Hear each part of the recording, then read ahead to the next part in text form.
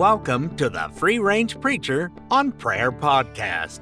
Richard, the podcast announcer here, gladly introducing our October surprise. Our celebration month is upon us. Every day this October, Fred pulls from his bag of quotes a random thought.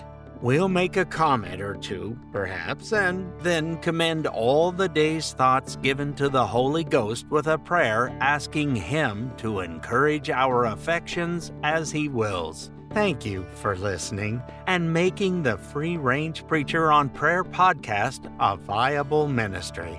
And now, here's your host, Fred.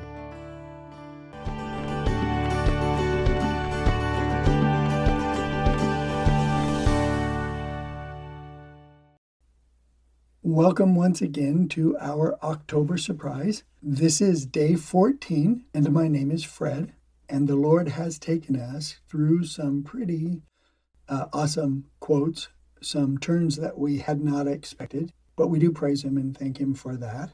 And so today, as we're coming to this podcast again, I would just like to, I just feel directed to go straight to our bag o' quotes and see what God has for us today.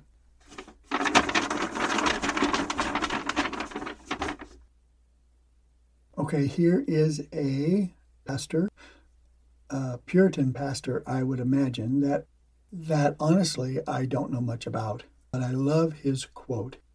And he says here, "Affliction is God's forge, wherein He softens the iron heart." And boy, is that true. And boy, do we need that. We know even as Christians, our heart is sometimes hard.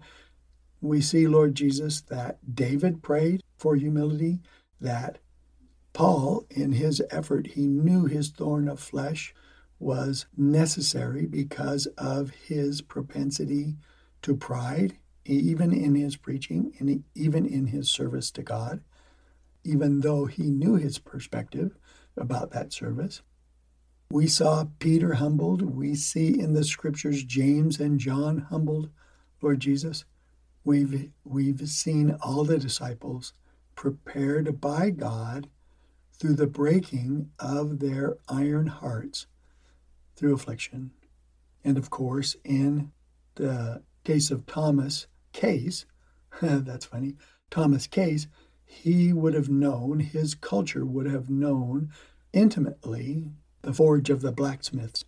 They saw that every day. They had need of that every day in one way or another. And they would have seen the heat. They would have seen the pounding. They would have seen the spark that come when a blacksmith does his work. And that is a graphic and natural illustration to draw from their everyday lives. If you have a chance, watch a blacksmith work a little bit in one way or another, and then see what a great illustration this is. Heavenly Father, we do thank You for Your abundant goodness to us. We thank You for Your grace and Your peace. We thank You for Your mercies, which are beyond our understanding. And Holy God, our new inner man longs to be what You would have us to be.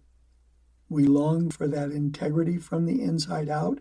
Lord Jesus, we long to give the compassion that we have received from You to others as well. So we are moved to pray that You use those afflictions which are coming. It is the nature of our earthly fallen lives, Lord Jesus, that we have those afflictions.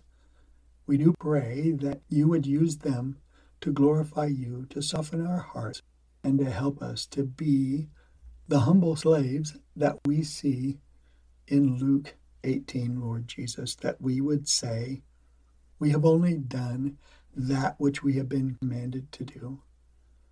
Lord, soften our hearts, that we would have more and more longing to do Your will and to be those slaves who long to glorify You and to do Your will and to see eternal fruit from You, Holy Spirit. Again, Father, Son, and Holy Spirit, we commit this time to You. Make us Your servants. Teach us to pray. Teach us to rejoice and to listen when we are in the forge of Your affliction. Thank you, Jesus, for your mercy. Thank you for our hope. Thank you for eternity in which there will be no more tears, no more pride, no more sin between you and us.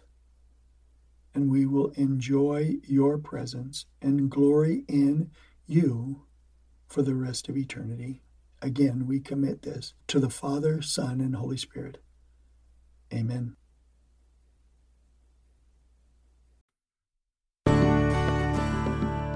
Thank you for listening. Our prayer is that the words quoted are instrumental in the growth of prayer in God's people. We wanted to give you a heads up on opportunities to increase the community of prayer servants that has been built over the last 3 years.